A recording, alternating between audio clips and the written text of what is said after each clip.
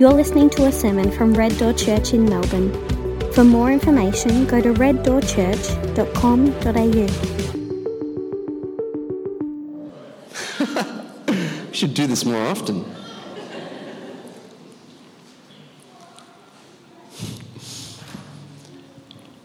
If you've been tuning in online, you would know that we're in the fourth week of our Advent series. We're running 5 sermons up to and including Christmas Day, and we've been looking at the great themes of Advent.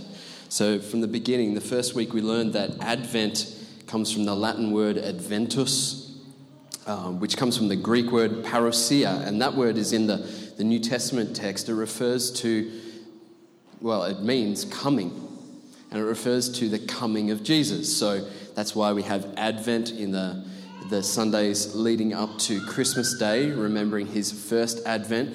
But Christians have always, in addition to or complementing the remembering of the first Advent, they have also looked to the second Advent of Jesus, that is his second coming, his Advent with that which is to come.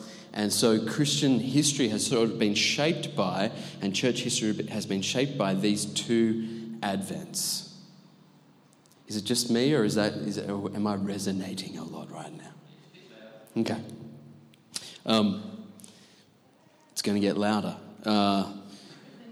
So Advent. So we've been talking about these 2 Advents and how really our experience in this life is an experience lived out in between Advents. We live in the now and not yet.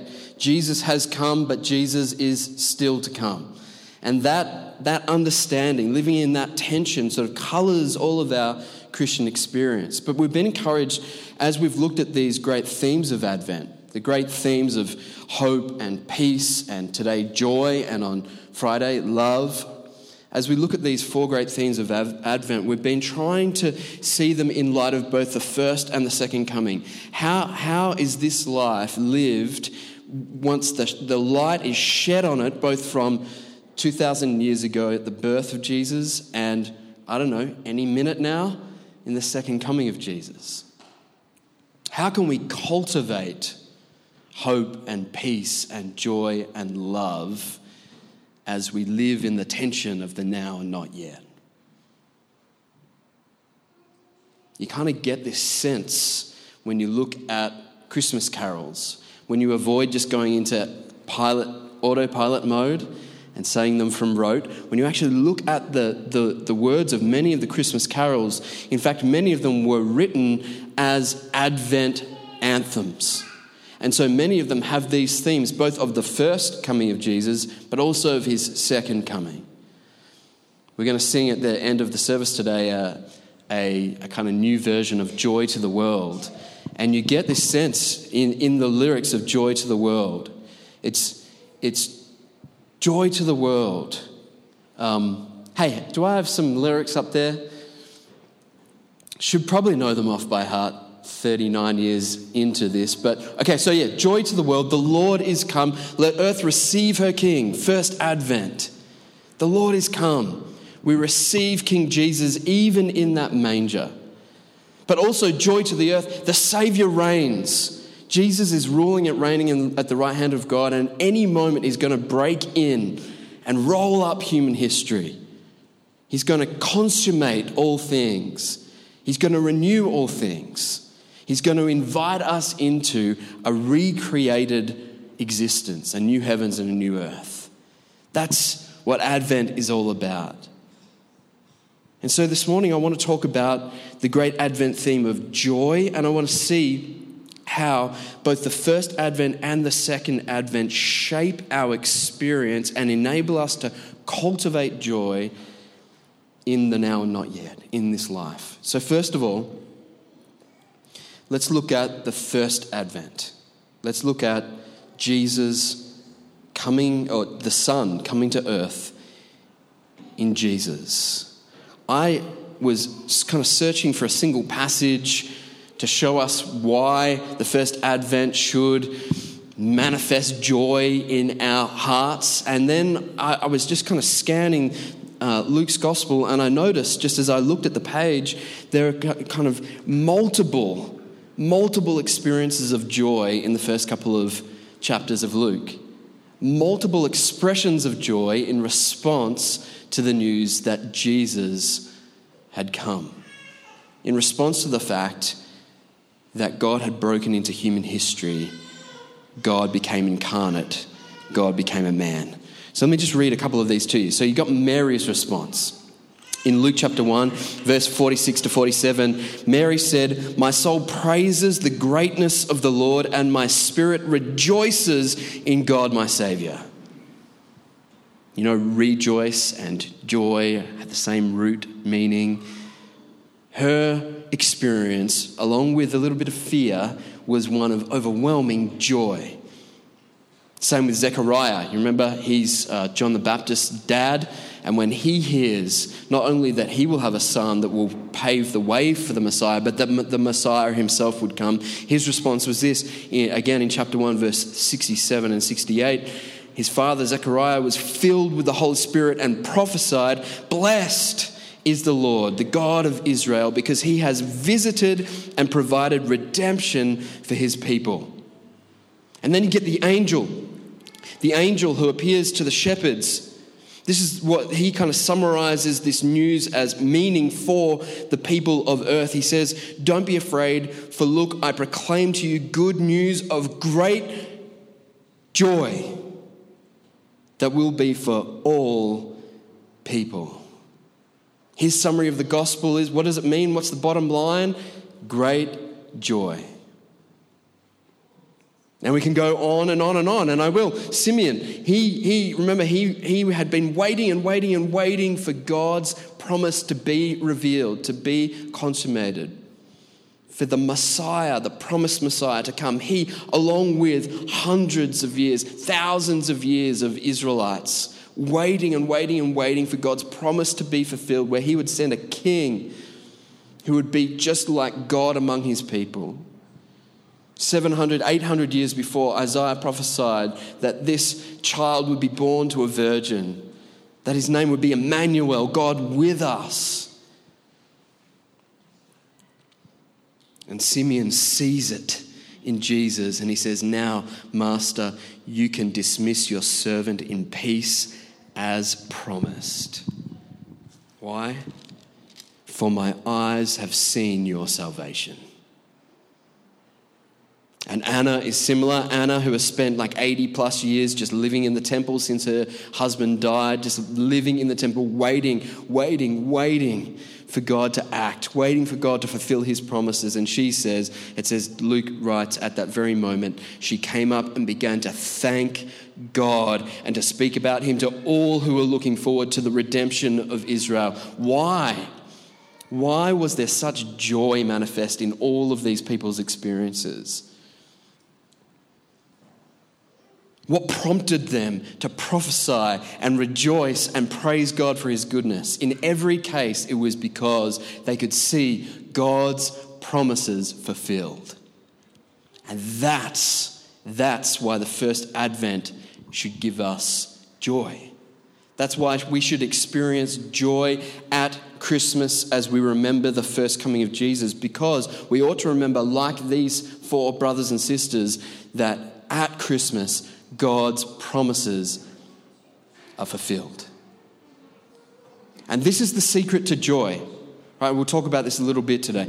The secret to joy, as opposed to happiness. You don't want to divorce those two things too much, because they're related closely. But I think happiness, our experience of happiness, is very much contingent on circumstances, right? How am I feeling right now? Because you live in the 21st century, you ask yourself this about 800 times a minute, all right? People didn't used to think this way. We're much more selfish than people used to be, okay? So we're very obsessed with how we're feeling. How am I feeling right now? How am I feeling right now? But what about now, right? And so our happiness is contingent on how we answer that question, which is also contingent on our circumstances. Like right now, if you are hoping for an 8-minute sermon, you are not experiencing happiness because circumstances are working against you. Or maybe your breakfast, I don't know, your toast was burnt this morning. Or maybe the kids kept you up all night. These things influence our happiness, but joy goes much deeper. Joy is not based on shifting circumstances, but on God's promises. They're not subjective, they're objective. They're not created or manifested or achieved by us in our own strength, but they are given by a gracious God. So that's why these guys were rejoicing. Yeah, Mary was afraid because of her circumstances. She's a kid, right? She's afraid because of her circumstances, but she's full of joy because of God's promises. So it is with us. We must ground our joy in the fulfillment of God's promises. This is the secret to joyful living. So there's the first Advent. What about the second Advent? You guys are very familiar with the book of 1 Peter. Jimmy and Sam preached through this for us in our last series. The book of 1 Peter is all about the second Advent of Jesus. Right? He is just Peter in the midst of great suffering as Christians are put to death in the most gruesome ways. Obviously, for obvious reasons, they are just trained on the second coming of Jesus. Please come, Lord Jesus. We were praying it a lot during lockdown, weren't we? And that's because, I don't know, we couldn't travel more than 20 Ks. Oh, right? So that's what we were doing. Come, Lord Jesus, come and fix this mess. They were being dragged off to be crucified by the day. Families were being torn apart. People were thrown in prison, by which I mean thrown in a hole in the ground, right? And so in that context, they're praying, come, Lord Jesus. And in that context, Peter is saying, put your hope in the second Advent. And so he says in 1 Peter chapter 1, verse 8 to 9, he says, though you have not seen Jesus, you love him. Though not seeing him now, you believe in him and you rejoice with inexpressible and glorious joy because you are receiving the goal of your faith, the salvation of your souls. Peter says the reason you can, in the midst either of crucifixion or pandemic, in the midst of whatever circumstances you find yourselves in, you can rejoice with inexpressible, glorious joy as you train your eyes on the second coming of Jesus. As you put all of your stock in the renewal of all things, the consummation of all of God's promises. That's how you experience joy in the midst of suffering. It's all about where you look. Like if I was to ask any of our kids this morning, are you looking forward to Christmas this morning? What would the answer be? Pretty unanimously, yes. Yes. And notice the question, are you looking forward to Christmas? Yes, absolutely yes. Every kid is owned. They don't even know what is for lunch today. They don't know what's happening after church today. They have no idea what is going on right in front of them at the moment. They are too busy looking forward to Christmas, to the first Advent. Kids, how many days is there till Christmas? 5. Just like that. You know why that is? Do you know why they have a ready response? Do you know why they have their eyes so trained on Christmas? It's because they meditate on it. They meditate on Christmas. You know, meditate comes from, I think it comes from the same kind of root word as like measurement. They regularly, consistently, throughout the day, think about Christmas. They meditate on it. And Peter says, even in the midst of what can be catastrophic suffering, as you meditate, as you in a measured way consistently focus on the second coming of Jesus, you can experience inexpressible and glorious joy. Modern psychology is only discovering now what Peter knew 2,000 years ago. That is that our brains have this plasticity. Our brains can be trained that as you meditate on something, right? As you train your brain, it adapts and shapes around that which you focus on. Every single person in this room would benefit greatly from training their minds on the second coming of Jesus. I promise you, you will experience more manifest joy as you do that.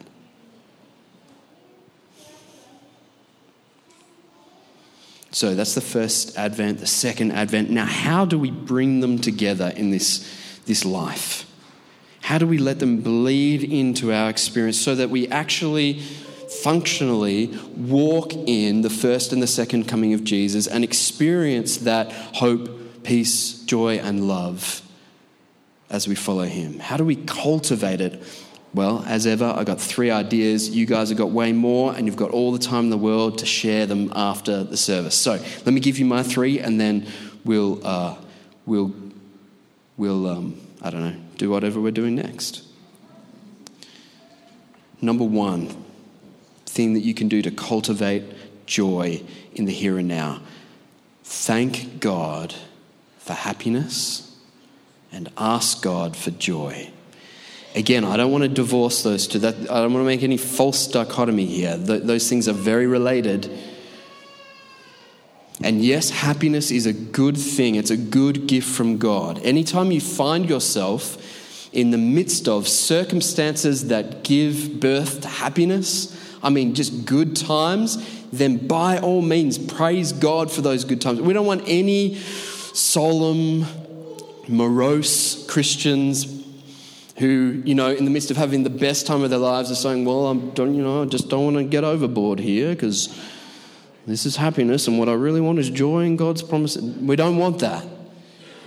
No, at every opportunity, give thanks to God for happiness. This morning, you don't look like it, but if you're experiencing any measure of happiness at being here together again after 9 months, then give thanks. Thank you, God, for this extraordinary set of circumstances that I'm in, that I can give you thanks to you for. I was sitting with my mother-in-law the other night at dinner, this big table full of food. And we were with Renee's side of the family that we couldn't meet with throughout lockdown. They were more than 20 k's away from us. So we had 9 months of not seeing them. And then we were there just a couple of weeks ago and the sun was shining and the table was full of food. And I realised I've sat here for half an hour without recognising or giving thanks for this once. So quickly do we take things for granted. And so I turned to Jan and I said, hey, we should be so thankful that we can even just sit here together after 9 months of being prevented from doing it. And she said, yes, yeah, we should. Give thanks for happiness. Praise God for any set of circumstances in which I can say, I am happy. Every good gift comes to us from the Father of lights. And ask God for joy. Joy is, even if lockdown never ends for 80 years, I will experience joy in God's promises. Irrespective of my circumstances, I will experience joy in God's promises, in God's presence. This is how the prophet Habakkuk says it. I know you guys have all memorized this book, but let me just read a couple of verses to you. Habakkuk, that's a book in the Bible, chapter 3, verse 17 to 18. I just love this. This says it exactly. Though the fig tree does not bud, and there be no grapes on the vines, though the olive crop fails, and the fields produce no food, though there are no sheep in the pen and no cattle in the stalls, yet I will rejoice. Rejoice in what, Habakkuk? I will rejoice in the Lord. I will be joyful in God, my Saviour. You see where his joy is found. there's no food. In an agrarian society, that means there's no tomorrow, right? There's nothing for us here, and yet I will rejoice in the Lord, in God my Saviour, because He is faithful. Even where everything around me fails, He is faithful. That's why the writers of the New Testament say crazy things like, rejoice in your sufferings. Rejoice in all circumstances.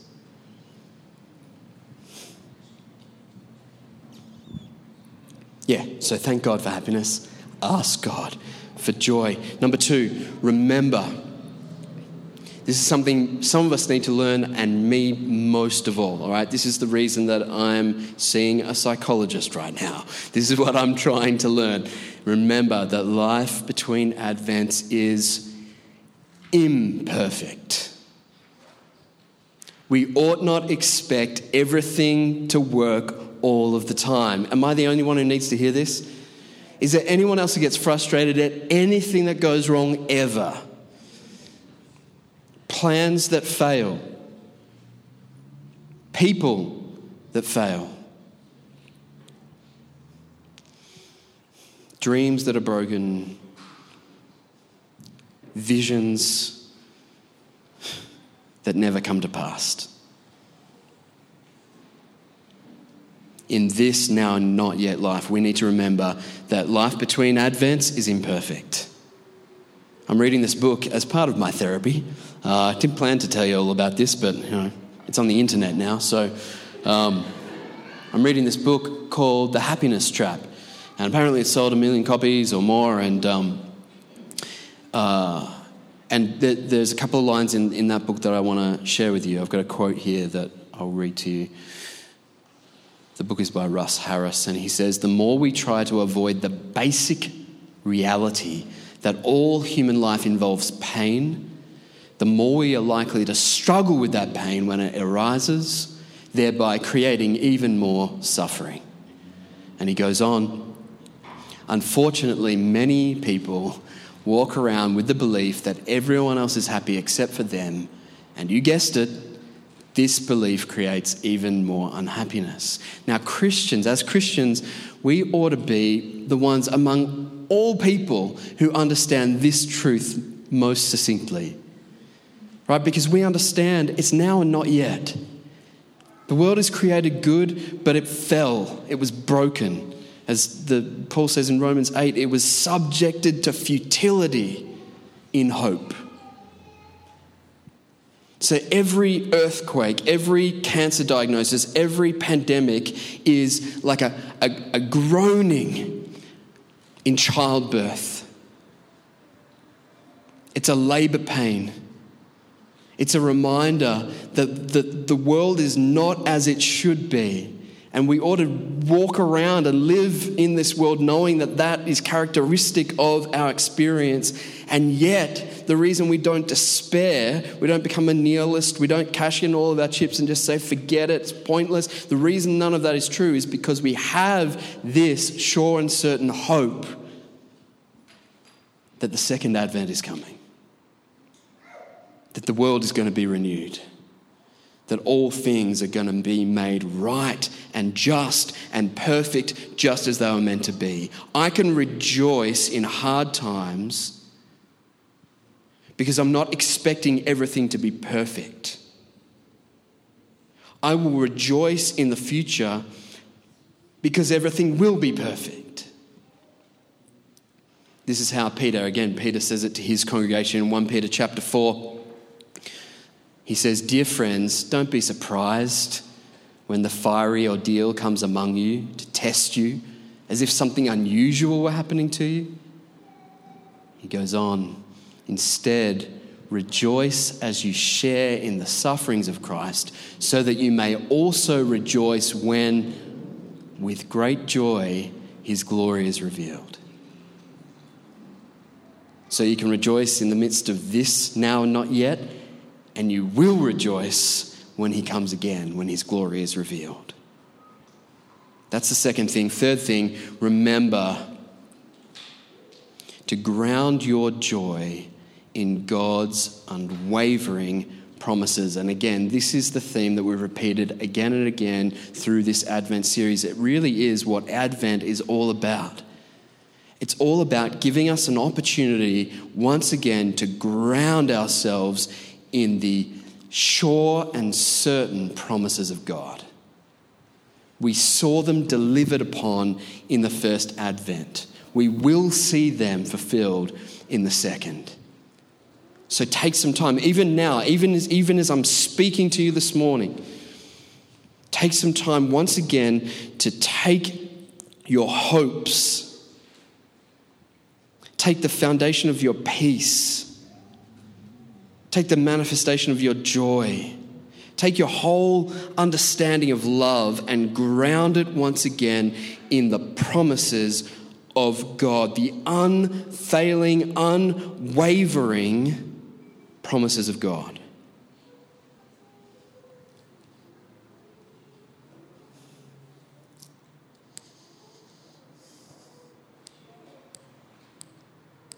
I think a lot of us spent that whole lockdown period just living from one Dan Andrews press conference to the next. I don't know what happened between there. I think we mainly just ate a lot of takeaway food, and then Sunday would come around and the North Face jacket was on, and we were just waiting for some good news, and so often we were disappointed. From the church's perspective, we were just waiting. When are you going to let us back in the building together? And so often we were frustrated. Even when other people got to go back into other buildings, we were still prevented from coming back together. And so there's just this ongoing frustration. And that's what happens when you ground your joy in shifting circumstances. God save us from finding joy in the Premier's press conferences, or in the ability of this church to fulfill all your hopes and your dreams, or in the capacity of this guy to, I don't know, be a good pastor for you, or whatever. Like anything that we ground our hope in that isn't the unwavering, unshakable promises of God, I mean, we're going to be disappointed. So let us, even now, I'm going to pray for us in a second. Let us, God, be gracious to us, enable us to once again I'm just going to pray. Let's bow our heads. Lord, even now, as we remember your first coming at Christmas, the first Advent, and the great fulfillment of hundreds and thousands of years of promises from you to us. And as we look again to your second Advent and the sure and certain hope of the resurrection, of the renewal of all things, of a new heaven and a new earth, of an eternal existence living in your presence and with your people. As we consider these great promises, may we find our joy in them. Lord, we know our default is to find joy and happiness in shifting circumstances. Lord, save us from that. Once again, even as we thank you, Lord, for these circumstances that you have contrived for us this morning, to meet together, to sing together, to pray together. Even as we thank you for these, we ask once again, give us a deeper joy in your unfailing presence and your unfaltering promises. We love you. We thank you for all that you've been doing over this past year and all that you're going to do in the future. We thank you. We praise you in Jesus' name. Amen.